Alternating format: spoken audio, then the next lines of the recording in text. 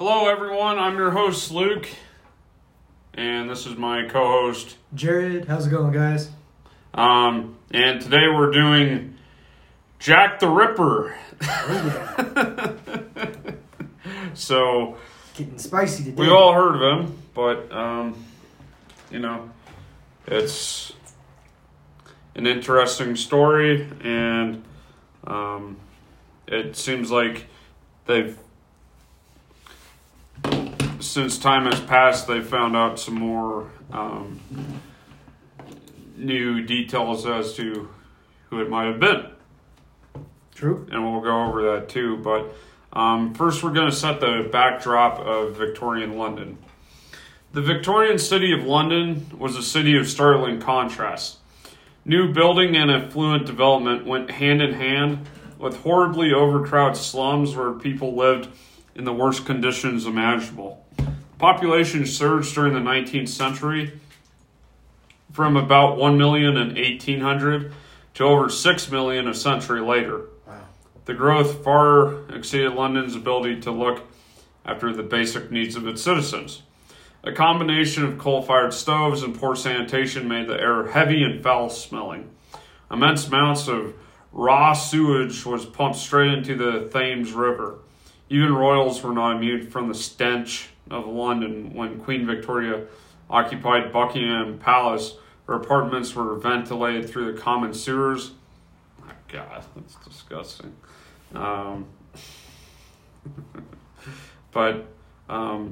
So the how I mentioned the affluent part is that's what made Jack the Ripper so intriguing. Is that's where these were happening, is in the wealthy part of town. Mm-hmm. Not in the slums. With the, shall we say, ladies of the night. Because I'm not sure how they let's use that word, because that's Ladies of the night. Yeah. That phrase. So now I'm gonna kick it over to Jared for the timeline. Yeah. Of the different events and how they kind of see how everything happened. And I could go into the full stories of them as well, but I'm just going to do a brief overview of everything that happened. So it starts in April 1888 at 1:30 in the morning. Emma Smith, a local lady of the night, is attacked by a local gang at a junction of Osborne Street and Brick Lane. As well as robbing her, they subject her to a savage assault. April 3rd, 1888, Emma Smith arrives back at her lodging house, 18 George Street, where the other residents, alarmed at her distress and injured state, persuade her to go with them to the nearby London hospital. April 4th, 1888, Emma Smith dies of her injuries at the London hospital. April 7th, 1888, the inquest into her death is held at London hospital. The jurors return a verdict of willful murder against some person or persons unknown. The first Whitechapel murder. Although she, almost certainly was not a victim of Jack the Ripper, she was the first name on the Whitechapel murder file that later included the murders by Jack the Ripper. So she wasn't murdered by him, but it was very close in that time period. So August 1888, another lady of the night, Martha Townbrad, is found stabbed to death on the landing of George Yard building. August 31st, 1888, at 3:40 in the morning, the body of Mary Ann Nicholas, who was commonly held to be Jack the Ripper's first victim, is found at 3:40 a.m. at Bucks Row, Whitechapel. And then it jumps to September 1888, September 1st through the 4th. Police began questioning the neighborhood's lady of the night. They learn about a character who the ladies have nicknamed Leather Apron, who has been extorting money from them for the past 12 months. September 5th, 1888, the Star newspaper publishes a write-up on Leather Apron, which causes the first murmurs of anti-Semitic Semitism in the district. September 8th, 1888, 6 a.m., the second Jack the Ripper victim, Anna Chaplin, is found in the backyard of 28 Hansburg Street. September 10th, 1888, Mr. George Lusk,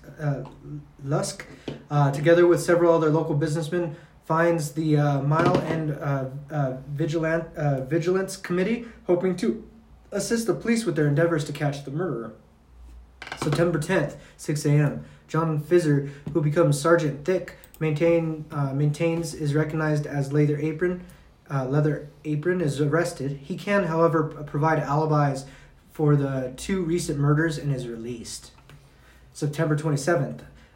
A miss addressed to the boss arrives at Central News Agency.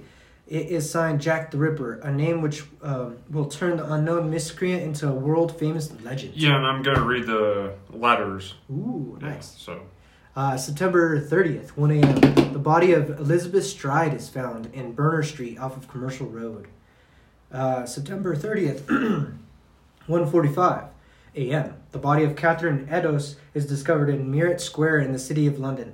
This means another police force, the City of London Police, now joins the hunt for the murderer. October 1st, the police make Jack the Ripper a public letter. October 6th, the Central News Agency receives another letter that is signed Jack the Ripper. The police ask them not to make this missive public. October 16th, Mr. George Lutz receives a letter that is addressed from hell. It contains half a kidney, and there's press speculation it belongs to Catherine Eddowes. Oh my goodness. He sent them a kidney, the news company. That's unsanitary. I know, right? November 9th, 10:45 a.m. 25-year-old Mary Kelly is found dead in her room, 13 Miller's Court, Dorset Street, Spitalfields. She is believed by many to have been Jack the Ripper's last victim. November 9th. Yeah, so it's important to mention that there's 5 that were confirmed for sure him, and then there's 20 or 30 that may have been him. Mm-hmm. But there's 5 that are, at least according to officials, these for sure were killed by him. And I think, I'm just hypothesizing here, but they probably knew from the way that they were killed, because Jack the Ripper had a specific signature. He's very he's like a surgical precision. He knew what he was doing when he was killing these ladies. Here, keep talking and give me a sec. Yeah, December 20th. 29-year-old Rose Millett, also known as Catherine Millett, and Lizzie Davis, was found strangled in Clark's Yard off of Popular High Street, despite the fact that several doctors who examined her body gave it as their opinion that she had been strangled. Robert Anderson was convinced that she had accidentally hanged herself on the collar of her dress whilst drunk. Dr. Thomas Bond was therefore asked to examine the body and agreed with Anderson. However, the jury at her subsequent inquest disagreed and returned a verdict of willful murder against some person or persons unknown. Her death, therefore, was added to the Whitechapel murder file. So, this guy was a serial killer, right? Yep. But that term hadn't been coined yet. Mm-hmm. So, when did the term serial killer become a thing? It's a combination of things, and although it started in the 1950s, it began to ramp up between 1970 and 1999. There's a period of disorder and cultural sexual revolutions, and something like 88% of all known 20th century American serial killers made their appearance in this 3-decade era. So, this is 60 to 70 years before that term caught on, right? Yep. So, that's important to know. They would have just said this guy was a murderer. Yeah. Nowadays, if they think there's a serial killer behind multiple ones, they look for motivation. They have a certain method of killing them, and yeah. Yep, true. July 17th, 1889, the body of Alice Mackenzie is found in Castle Alley off of Whitechapel High Street. Despite the fact that her injuries were less savage than those inflicted on previous victims, several detectives believed her to have been a victim of Jack the Ripper. September 10th, 1889, the mutilated torso of an unknown woman is found beneath the railway arch in Pinchy Street. Although the press at this time noted that the torso bore similar mutilations to those inflicted on his victims by Jack the Ripper, the consensus among experts is that this was probably not a Ripper killing. Yeah, so it might have been, but it probably wasn't. Yeah. So the problem is that, this was probably the story of the decade, right? So there was a lot of publicity. Yeah, publicity, media hubbub, whatever you want to call it. A lot of rumors. Yeah. I mean, as we're going to go into in a minute, like these Ripper letters, there were literally hundreds of these letters sent to the police, and most of them were bogus or fake. On February 13th, 1891, the body of Francis Cole is found beneath the railway arch in Swallow Garden. At the time, there was much speculation that a killing spelt a return for the Ripper. A sailor named James Thomas Sadler was arrested, charged, and later acquitted of her murder. Today, she is not believed to have been a Jack Ripper victim. And that's pretty much all they have for the timeline there. And I think it's important to note that, like, this whole thing has kind of become just a part of at least Western culture and whatnot. Yep. Like Jack the Ripper as a just character has been, appearing in media all over the place. Like, okay, here's a random one, Jared. Do you remember, what was it? Soul. Remember where it's that manga anime where it's like they're like Grim Reapers or training to become Grim Reapers or whatever? And Soul Eater? Yeah, Soul Eater.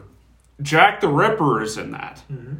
Like, he's in the very first part of the series, but like like they don't show his face or whatever. He's become like a monster. Yeah. But like, it's all over the place. He appears in TV Japanese kids shows. When you say Soul Eater is a kids show, teenager, yeah. Like most anime. Yeah. Like, sure, I watched Naruto as a kid, but people die in it and whatnot. So it's at least teenager. Yeah. But yeah, that's just what I mean. It's become like that whole concept has been absorbed into the culture. It's just like another stereotype or it's like they almost romanticize it. Yeah. So why don't we get into the letters? I have that open as well. Why don't we switch off so that way it's less? There's like. Which one? I don't want to go over all of them, but we'll do like 3 or 4 of them. Yeah, I have a general overview of the letters. I could go into each letter. Yeah, it's in that Casebook website if you're... Oh. So, the Ripper letters. During the Autumn of Terror, hundreds of letters were sent to the police and local press purporting to be written by the Whitechapel Fiend. Most of them were deemed to be fakes written by either newspapermen trying to start a story or fools trying to incite more terror. Many Ripperologists believe all of them to be hoaxes. Others, experts, believe some are genuine. I mean, I think some of them are genuine. Like, okay, you've heard of the Zodiac Killer? Yeah. You know how he sent those encoded like cryptic messages? Letters to them? Like, it's almost like they want to get caught. And they want to be known for what they're doing. Yeah, but at the same time... Not everyone, but like... I mean, like, this guy, I think he didn't... I think all of these are fake. My own opinion. But I still want to go over them. Yeah, you don't think he was the one who wrote any of them? No. I mean... This is while he was committing the murders. Right? Yeah. Because, like... What was the date range? Like a couple of months? Yeah, it was like just 1 year. And it was just like there are 5 victims in that 1 year. I mean, like, there was so much media hubbub, like they... And it was in like a short period of time. That's why they called it like the autumn, is because it was like from August to like December. Right. And so he killed... Like the confirmed kills, right? Yeah, the confirmed kills. Yeah, like so... that fit his signature. Right. So the Dear Boss letter, not lever. Lever. Pull the lever, Crump. Pull the lever. Wrong lever. Received on September 27th, 1888 at the Central News Agency. This letter was originally believed to be just another hoax. 3 days later, the double murder of Stride and Eddowes made them reconsider, especially once they learned a portion of the latter's earlobe was found cut off from the body, eerily reminiscent of a promise made within the letter. The police deemed the Dear Boss letter important enough to reproduce in newspapers and post bills. Can you look up what a post bill? 1880s. Hoping someone would recognize the handwriting. Postcard received at the Central News Agency on the 1st of October, making direct reference to both the murders and the Dear Boss letter, is believed to have been written by the same hand. Whether or not the letter is a hoax, it is the first written reference, which uses the name, quote, Jack the Ripper, in reference to the Whitechapel murderer. So a post bill? Post bill, kind of like a news post in a newspaper. Like an editorial? Kind of. That's what it looks like. That's the only thing I'm finding is like the Saturday Night Evening Post, things like that, or Dime Network, New York Library Post, things like that. Oh, I thought it was like a... I could be wrong, but that's just what it. When I looked up 1880 post bill, that's what it came up with. Okay, so here's the Dear Boss letter. Dear Boss, I keep on hearing the police have caught me, but they won't fix me just yet. I've laughed when they look so clever and talk about being on the right track. That joke about leather apron gave me real fits. I am down on blank and I shan't quit ripping them till I do get buckled. Grand work the last job was. I gave the lady no time to squeal. How can they catch me now? I love my work and want to start again. You will soon hear of me with my funny little games. I mean, the guy's sick. I saved some of the proper red stuff in a ginger beer bottle over the last job to write with, but it went thick like glue and I can't use it. Red ink is fit enough, I hope. Ha ha. The next... Just ha ha. Okay.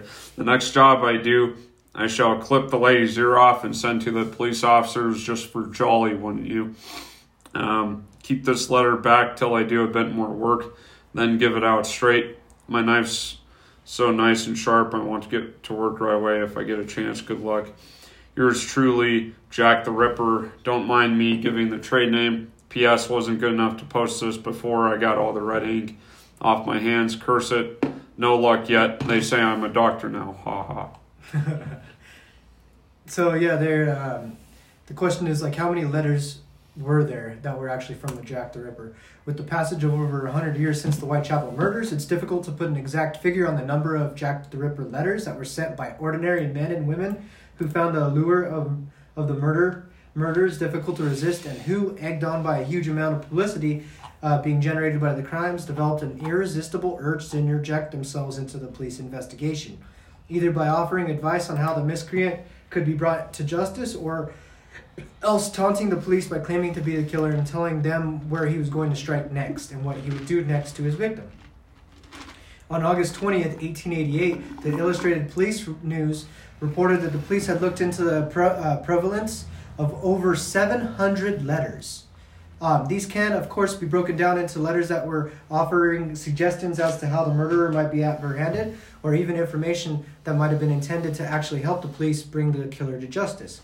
Some of the missives were malicious in intent, the result perhaps of a neighborly or spousely feud. Many of them, maybe as many as 300, were prank letters written by people who saw the murder of the 5 East End ladies of the night as a hugely entertaining public melodrama in which they had to be a part of, albeit in the majority of cases anonymously. Yeah, I mean, for all we know, like, maybe some of these alleged victims were copycat killers. Mm-hmm. That is a thing. Yeah, I mean, the 5 confirmed ones that were him were in a very, very short period of time. Right. So I think anything outside of that time is probably like a copycat killer. He probably wanted to disappear. Yeah, he probably did. He was like, oh, heat's kicking up, you Yeah. know. So, are you reading the next one, the Saucy Jackie postcard, or I could. are you on a different? I'm on a different page. Yeah. So like the early letters on September 24th, the closing day for the inquest into the death of Annie Chaplin, an unknown author sent a letter to Sir Charles Warren, a Metropolitan Police Commissioner. There is nothing that suggests that the police actually took this missive seriously. Indeed, crank letters were common with high-profile cases that had received extensive press coverage. The significance of this letter, however, is that it was precursor to hundreds of such letters that would bring the police investigation into the Jack the Ripper murder so close to meltdown. The letter bore a London SE postmark and was headed on Her Majesty's service. It read, "Dear Sir, I do wish to give myself up. I am in misery with the nightmare. I am the man who committed all the murders in the past 6 months. I am a horse slaughterer.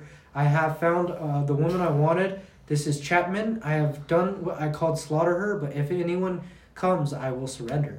The letter contained crude illustrations, one showing a coffin and the other showing a knife, both of which were drawn in heavy black ink. Beneath the knife, the letter's author had written, "This is the knife I done these murders with. It is a small hand with a large long blade, sharp both sides." Interesting. Okay, so I guess I'm going to read all the letters because Jared's on the wrong page. But No, I have the letters here. I can read whichever one I want. so now we're on the. You didn't read the Saucy Jackie postcard, right? I do not have that one. Okay. So that one, this letter was received on October 1st, 1888 at the CNA. The handwriting is similar to that of the Dear Boss letter and makes direct reference to both that letter and the murders of the previous night. So here's this time it was a postcard. "I was not coddling dear old boss when I gave you the tip. You'll hear about Saucy Jackie's work tomorrow. Double event this time. Number one squealed a bit, couldn't finish straight off. Ha. What's with the ha? Like, what? Not the time to get ears for police. Thanks for keeping last letter back till I got to work again. Jack the Ripper." Interesting. Do you want to read the From Hell letter? Oh, yeah. I could do that one. So this one is the From Hell letter. "From Hell, Mr. Lusk. Sore. I sent you half the kidney I took from one woman. Parsarved it for you. 2 other piece I ate. I fried, I ate. It was very nice. I may send you the bloody knife that it took out if you only wait a while longer. Signed, Catch Me When You Can, Mitchner Lusk." And it was. Were you reading from the actual letter? Yeah. Oh, because I was like, there's a transcription right here. Yeah, no, I was reading the actual letter. And so that's why it was like all misspelled and stuff. "A parcel containing a foul-smelling piece of kidney with the letter, the handwriting of which is the same as that of the postcard Lusk had received a few days before." Interesting. So they are saying that these were all written by The same. the same people. Yeah. Or the same person. Yeah, they use like handwriting analysis. Right. Yeah. And so Lusk's initial reaction, aside from cringing and disgust, was to dismiss it as another sick prank, and he presumed that the kidney was that of a sheep or some other animal. His doubts notwithstanding, however, he sought the opinions of other vigilante committee members, including the committee treasurer Joseph Aarons. As it transpired, none of them shared his opinion that the Grizzly package was a prank. So when you were talking about a sick prank, for whatever reason, I thought of, have you heard of the Sick Licks? Nah. Recently? Uh-uh. God, it's just a stupid TikTok. Where people are like destroying bathrooms and stuff. Oh, yeah, I've heard that. Okay, so the next one, October 6th, 1888. This letter was received by a local paper and is believed to have been intended for either Israel Schwartz or Joseph Lewend, both of whom believe to have witnessed the Ripper and gave descriptions of the man they saw to the police. Few researchers believe this letter to be real. Why don't you look up the Ripper descriptions given by Israel Schwartz or Joseph Lewend? And here's the letter. You thought yourself very clever, I reckon, when you informed the police, but if you made a mistake, though I didn't see you, now I know and you know me, and I see your little game, and I mean to finish you and send your ears to your wife. If you show this to the police or help them, if you do, I will finish you. It no use trying to get out of my way, because I have you when you don't expect it, and I keep my word. As you soon see and rip you up, yours truly, Jack the Ripper. P.S. You see, I know your address. Blah, blah, blah. Blah, blah, blah. What did you want me to look up again? I couldn't. Well, I'll look it up. Never mind. Okay. Because I do have like a suspect list type thing, and all the questions there basically asking, like, who was Jack the Ripper, contemporary Jack the Ripper suspects. The police are looking for a lone assassin. Yeah, I want to get into, at the end, like, who, like, you put forward one suspect. One I'm going to talk about is Frederick Deeming. Frederick Deeming.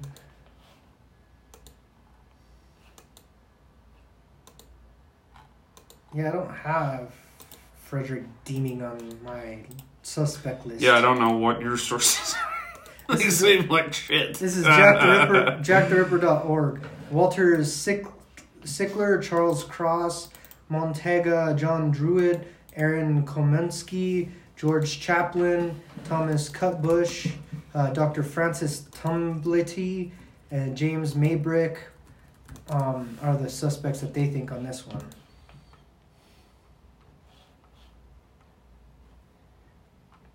Interesting. Yeah, because they're looking for someone who is like a lone assassin, someone who has like medical knowledge. Was he a butcher or a slaughterman? And did he live in the area? And so those are like the questions that they're kind of asking. The number of Jack the Ripper suspects now runs well over 100. Some of them are highly possible contenders for the mantle of Jack the Ripper. Others are just downright ridiculous. Each year, several books come out claiming that the authors have managed to crack the case and have solved the world's greatest murder mystery. Some of them, admittedly, have managed to unearth fascinating little nuggets of information, and in doing so have added a little extra piece to the jigsaw. But the majority tend to twist the facts to fit their particular theory, as opposed to looking at the theory and demonstrating how it stands up against the facts known about the case. Contemporary Jack the Ripper suspects in the early days, the police appear to have believed that the crimes were being carried out by one of the local gangs. Thus, their investigation focused on these so-called high-rip gangs. However, by early September 1888, the police had come to the conclusion that the local gangs responsible, the publicity and panic that the murders had generated would have led one of the members to inform on the other. So they're basically saying, like, if it was one of the gangs, someone would have informed on them, or someone would have, like, told someone else about that. And so by the time of the murder of Annie Chaplin on the 8th of September, the police seem to have decided that they were in fact looking for a lone assassin and began seeking ways of bringing him to justice. There's a great amount of speculation that the killer demonstrated some amount of medical and or anatomical knowledge. Anatomical knowledge. Blah, blah, blah. To this end, the police began looking into the activities of several medical students who had spent time in asylums. However, this line of inquiry drew a blank as the movements of these students were accounted for and they were ruled out of involvement in any of the crimes. Others disagreed that the murderer was demonstrating any great degree of medical skill and opined that his abilities were more that of those of a butcher or a slaughterman. Police therefore carried out extensive inquiries amongst those numerous local butchers and slaughterhouses, but yet again nothing came of their investigations as the alibis all checked out, thus eliminating those interviewed as suspects. Throughout the hunt for the Jack the Ripper, police remained convinced that they were looking for a suspect who lived in the district. And on their whole, the inquiries and investigations focused on the neighborhood where the crimes were occurring. Over 2,000 interviews were carried out by the Victorian police officers. More than 300 people were actually investigated and 80 were detained in police custody. Is it possible that Jack the Ripper was one of these? But none of the interviews, investigations, or detentions yielded anything concrete that enabled the police to point the finger at one suspect. They say he was, and say that he was the Jack the Ripper. Ever since the Jack the Ripper murders ended, suspect after suspect has been put forward as being responsible for them. Prince Albert Edward Victor, Lewis Carroll, the Freemasons, Dr. Baradino, and are just a few of the more outlandish Jack the Ripper suspects to have been put forward. The Queen. The Queen. Because she's a reptilian. Others, such as Thomas Cutbush and Carl Feigenbaum, were put forward around the time of the murders. Discarded as likely suspects, they found themselves brought back into the frame thanks to modern research and their asylum records being open to the public. Our Jack the Ripper suspect resources present the cases both for and against some of the more popular suspects. In doing so, we'll be able to sift through the evidence and decide for yourself. Well, like, if they still had access to the bodies and the evidence, could they do, like, DNA? I mean, this is only from the 1890, like 1888. Yeah, but do they even have any evidence still around from the Jack the Ripper murders? They'd have to have a T-shirt. Well, like he sent like organs and whatnot. Yeah, but those weren't his organs. Right. So where would they get the DNA from? Well, to match his like to the on the bodies of the victims, there might be residue that it's probably contaminated. So it's probably been decomposing for such a long time. Yeah. And they probably. I mean, they never would have thought that, So now we're going to get to the first witness description. It is Israel Schwartz. Most important witness to have seen Elizabeth Stride in the 3 minutes before her body was discovered in Dutfield's yard was a Hungarian by the name of Israel Schwartz. He turned into Berner Street at around 12:45 a.m. Noticed a man walking ahead of him. The man stopped to talk to a woman who was standing in the gateway of Dutfield's yard. He was later emphatic that the woman he had seen was Elizabeth Stride. Since it's likely that Israel Schwartz witnessed the early stage of her murder and is therefore possibly the only person to have ever seen one of his victims in the act of being murdered, his statement is worth close scrutiny, albeit he spoke no English and therefore gave his evidence through an interpreter. It is also worth noting that his statement to the police and interviews he subsequently gave to journalists do differ in certain details. However, the police seem to have taken him very seriously as a witness. So now we get to his statement. According to Schwartz, the man was about 5 feet 5 inches tall, aged around 30 with dark hair. Fair complexion, a small brown mustache. He had a full face, broad shoulders, and appeared to be slightly intoxicated. As he watched, the man tried to pull the woman into the street, but then spun her around and threw her onto the footway, whereupon the woman screamed 3 times, but not very loudly. He appears to have believed that he was witnessing a domestic attack, so he crossed the road to avoid getting involved. I want nothing to do with it. Leave me to my business. I am walking over here. I see nothing. As he did so, he saw a second man standing, lighting his pipe. As Schwartz passed him, the man who was attacking the woman called out, apparently to the second man, the word, quote, Lipski, at which point the second man began to follow him. Schwartz panicked and began to run, and then managed to lose his apparent pursuer by the time he reached the nearby railway yard. So, I didn't know this. There appears to be an accomplice.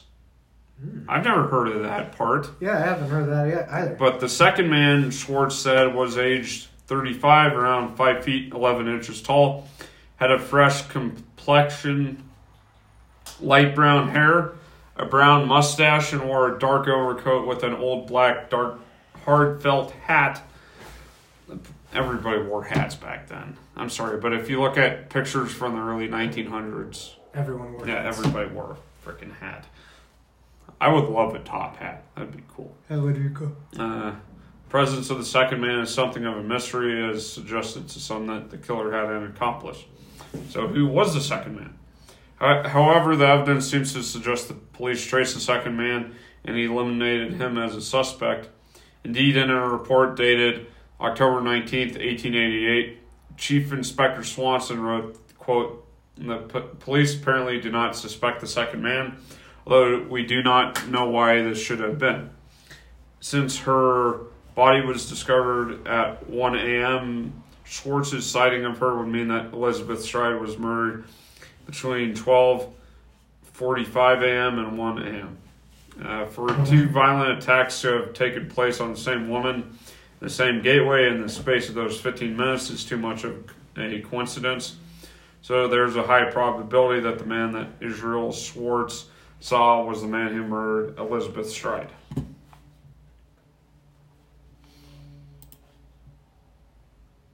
Did you want to go over Joseph Lewin, or did you have something else? Joseph Lewin? I have Charles Cross. He's a potential suspect. Why don't I just do so this is the second other witness, and then we'll get into two possible identities of Jack the Ripper. Gotcha. So, Joseph Lewin was born in Warsaw, Poland, then part of the Russian Empire, to Jewish parents, Hirsch and Zerl Lewende. He came to Britain in 1871 and was married to Annie Lowenthal in a London synagogue on January 22nd, 1873. His brother Leopold married Anne's sister, Fanny, the previous year. He and his wife would have 12 children. 12? God. Ooh. I can't imagine having more than 2 kids. At the time of his marriage, he was a cigarette maker living on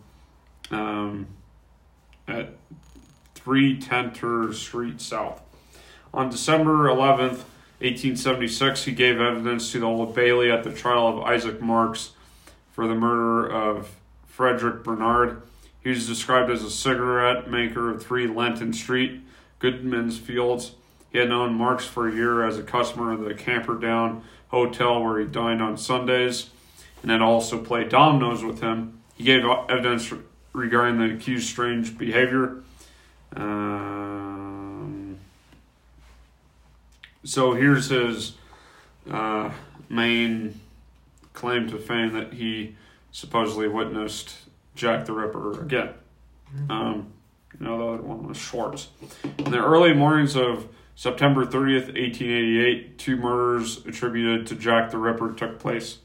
The second victim, Eddowes, was murdered in Meter Square. That night, Lewin and his 2 companions attended the Imperial Club in Duke's Palace. They were delayed from leaving by rain. After the rain subsided, they left just after 1:30 a.m. and they began walking along Duke Street towards Aldgate, about 15 yards from the club at the narrow entrance to Church Passage, which led to Meter Square. They saw a man and a woman talking quietly. The woman had her hand on the man's chest. Lewin would later identify the woman as Eddowes by her clothing, and he was later shown her clothing at the mortuary. He walked slightly apart from his 2 friends and was the only one to take any notice of the man's appearance, having glanced at him briefly. He described the man as being of average build and looking rather like a sailor, wearing a pepper and salt colored loose-fitting jacket, a gray cloth cap from a matching peak, and a reddish neckerchief. He said that the man was aged about 30 with a fair complexion and mustache, being about 5'7" to 8 inches tall. He did not believe he would be able to identify the man again. Metropolitan Police clearly regarded Lewin as an important witness because they kept him away from the press. And at the inquest into Eddowes' murder, city solicitor Homeward Crawford said, quote, "Unless the jury wish it, I have special reason for not giving details as to the appearance of the man." The coroner agreed, and Lewin merely provided a description of the man's clothes.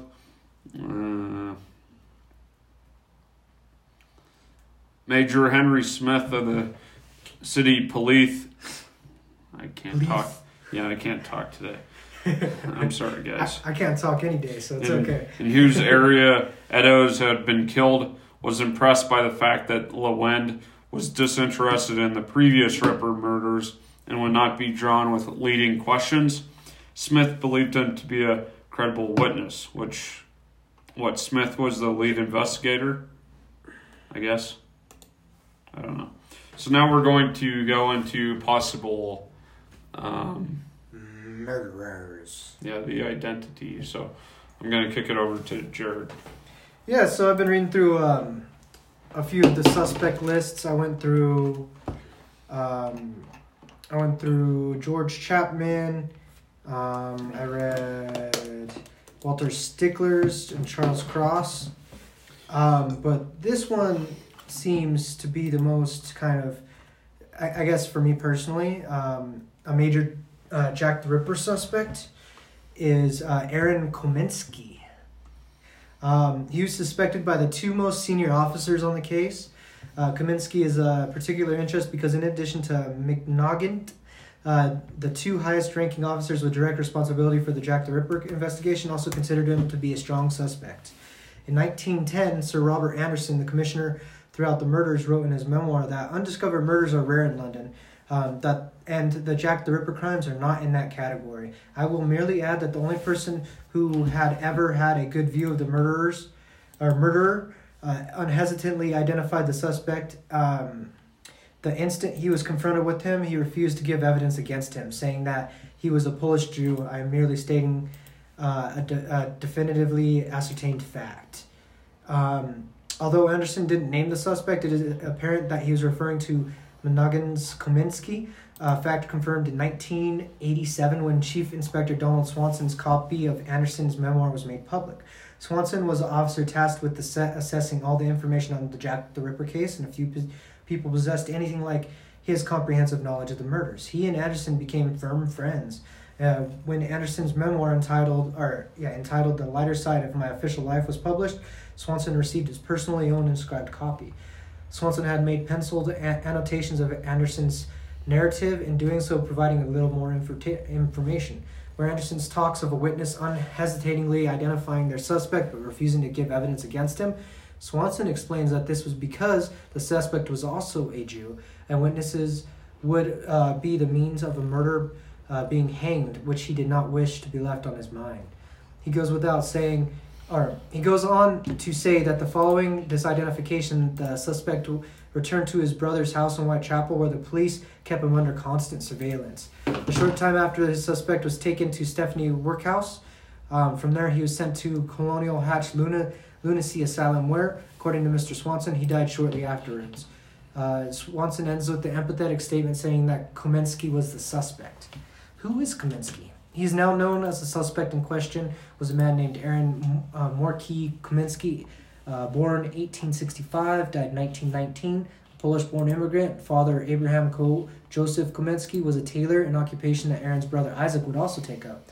As far as can be ascertained, Isaac arrived in London at some stage between 1871 and 1873, where he became a successful, prosperous tailor. We don't know exactly when Aaron lived in London, but it may have been around 1880 and 1881.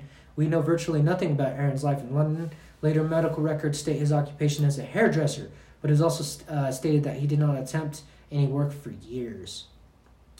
And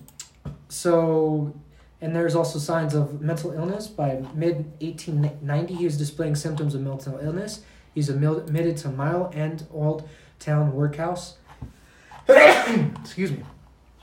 Excuse me. On the 12th of July, his address was given as 3 Sion Square. His stay on this occasion was a relatively short one. He's just discharged 3 days later, on the 15th of July. He's readmitted in early 1891. His abode at this time was given as 16th Greenfield Street, which was the home of his brother-in-law, who was married to Aaron's sister. This time he was certified as insane. On the 7th of February, he's transferred to the Middlesex County Lunacy Asylum. The admission book gives his age as 26. His occupation is hairdresser. The supposed cause of his insanity is listed as unknown, although self-abuse was later added. His nearest relative is listed as Wolf Abrams, brother, 8 Lion Square, Commercial Road, E1. Significantly, the mission book states that he was not a danger to others, which, if there was a certainty that he had been Jack the Ripper, this would have been something of a major omission. The mission book also lists the following facts about him, which are attributed to a medical man. He declares that he is guided and his movements altogether controlled by an instinct that informs his mind. He says that he knows the movements of all mankind. He refuses food from others because he's told to do so, and he eats out of the gutter for the same reason. Ooh. The man has issues. So there's no conclusive proof as of yet, but that was like the lead detective's lead and their main culprit that they thought, and so they were really set on Aaron Kaminsky as a murderer, and he ended up going to an insane asylum in 1891. But they never charged him. They never charged him because one of the witnesses decided not to basically assist with the investigation. They didn't testify. Yeah, they didn't testify against him because he was also a Jew. Aaron Kaminsky was a Jew, and that other witness was as well. And so he kind of didn't want to say. At least that's what they're thinking, and that's what the lead investigators have kind of put forth. Yeah. So is that your whole profile on that guy? Yep, that's the one who I think is probably the closest suspect. Okay, so this guy's name is Frederick Bailey Deeming. He's a suspect in London's 1888 Jack the Ripper murders. He murdered his wife and 4 children in the English village of Rainhill in 1891. He murdered a second wife in Windsor in Melbourne just 5 months later. His crimes made him internationally notorious and, quote, the world's most hated man.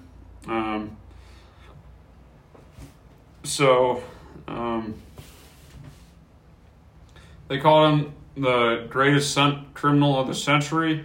He was a murderer and a swindler, and he slashed the throats of 2 of his wives and killed 4 of his children. God. New research suggests Deeming may have also been Jack the Ripper.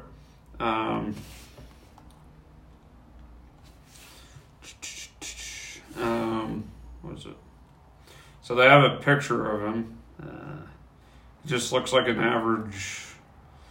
I mean, he has a top hat. He has a pretty good size mustache. He's wearing a long overcoat, and he looks like a stock photo for a Victorian guy. He had spent decades roaming the planet and preying on the innocent and gullible before being captured and hung by Australian authorities in May 1892 following the discovery of the decomposing body of his second wife, which, going from Victorian London all the way to Australia, I mean, that's in the late 1800s, that's pretty... It's very extensive traveling. Yeah, I mean... Wow. That they're saying this guy was him. His murder trial in Melbourne included claims by Deeming that his dead mother's ghost regularly woke him at night, urging him to kill the woman he loved. The trial was front-page news around the world and saw more than 10,000 people celebrate in the streets on the morning of his execution. Jeez. Because they have nothing better to do. Yeah. Public fanfare. By then, suspicions were already strong that he was a culprit behind Jack the Ripper. Quote, the belief is gaining ground in official quarters that the murders of which Deeming is now known to be the author are the same as those committed in Whitechapel. That was in the New York Times. So who was he and why should we take him seriously as Jack the Ripper? His life began in much as the same way as it ended, shrouded in superstition, and his religion and science collided in one of the most momentous upheavals of the 19th century. His father, Thomas, constantly swung between black moods, a fierce temper, and a chorus of voices in his head. He regularly beat his son and believed one of their homes was haunted. He also attempted to cut his own throat with a razor on several occasions. His brother would describe him as a passionate man, and when out of temper, had no control over himself. He was a favorite of his father.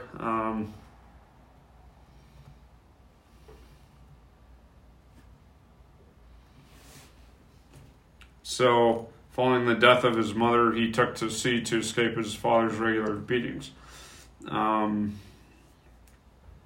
as the years passed, his brothers watched him grow increasingly insane whenever he returned to the family's Birkenhead home. Dubbed Mad Fred, he sported a large, light ginger mustache that tumbled over his lips like a theater curtain, wore expensive jewelry, and often dressed in formal clothing as if he was attending a funeral. He could often be heard talking loudly to himself, and once claimed to have seen his mother's ghost floating outside his window. And what was this guy's name again? Frederick Deeming. Frederick Deeming. He was never far from trouble. He spent 6 weeks in prison in Sydney in 1882 for theft, and several years later was jailed again for contempt of court after defrauding customers and failing to pay a string of bills. So here's why I don't think he's Jack the Ripper, because it just says he was in prison in Sydney, Australia in 1882, and then he was hung in 1892 back in Australia. Mm-hmm. I mean, why do you decide to go from Australia to London, and then you become a high-profile murderer, and then go back to Australia? Just to be hung. Yeah, I mean, what? Like, his life was very established in Australia, from what I'm reading. Few details here, you know. Yeah, on this site that I'm on JackTheRipper.org, it has a voting area that you could vote for. Aaron Kaminsky holds the lead right now at 16.5%, and then Frederick Deeming holds the vote at 0.55%. So it's very low. Yeah, it's very low for. And these are people that have done a lot of research. Yeah, To me, it makes no sense because he was in Australia. Yeah. That's where all of his crimes were committed. Yep. But kind of sounds like he was insane. Yeah, just like Aaron Kaminsky was as well. Yeah, but Jack the Ripper, he obviously got away with it. Yeah, there's no actual case that went against him, and barely anyone even saw him, if that was who they were seeing. True. Two witnesses.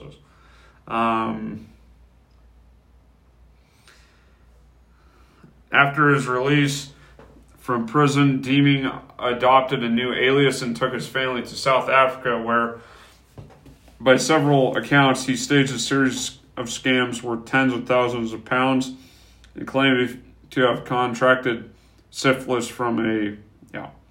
He later returned to England with a lion cub at his side that he boasted he had saved after slaying his parents with his bare hands in an African cave. But he's constantly on the move. Mm-hmm. I mean, the Jack the Ripper killings were over months. Mm-hmm. Over 6 month period. It seems like he was constantly in trouble, and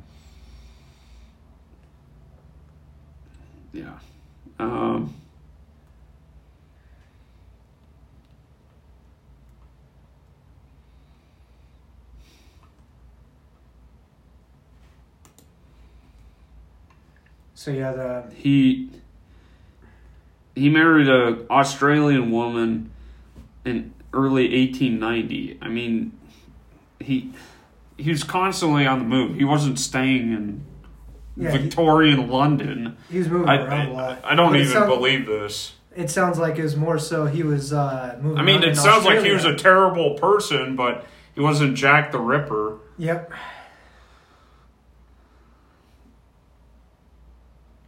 Yep. So the culprit responsible for the murders of 5 ladies of the night all took place within a mile of each other. So it was all within a very small area. Yeah, it was in the heart of the city. Whitechapel, Springfield, at Aldgate in the city of London. The London's East End in the autumn of 1888 was never apprehended. Despite countless investigations claiming definitive evidence of the brutal killer's identity, his name and motive are still unknown. The moniker Jack the Ripper originates from a letter written by someone who claims to be the Whitechapel Butcher, published at the time of the attacks. Yeah, so the actual name Jack the Ripper came from the letter that might have even been fraudulent. Right. So, at least, so we're going to end this with, once again, who knows who he was. It's, as time goes on, the case is going to get colder and colder. But if you Google who was Jack the Ripper, most likely, the top name is Aaron Kaminsky. Yep. He was, according to a study in the Journal of Forensic Sciences, the man known as Jack the Ripper is likely Aaron Kaminsky, a 23-year-old barber of Polish descent who lived in London at the time. So, who knows? Yep. I don't know. But it was, thank you guys for listening to this. This has been your host, Luke, and my co-host, Jared. Hope you guys learned something new about Jack the Ripper and enjoyed the podcast. Yeah. And I hope you guys have a great day. Yep. Peace Peace out.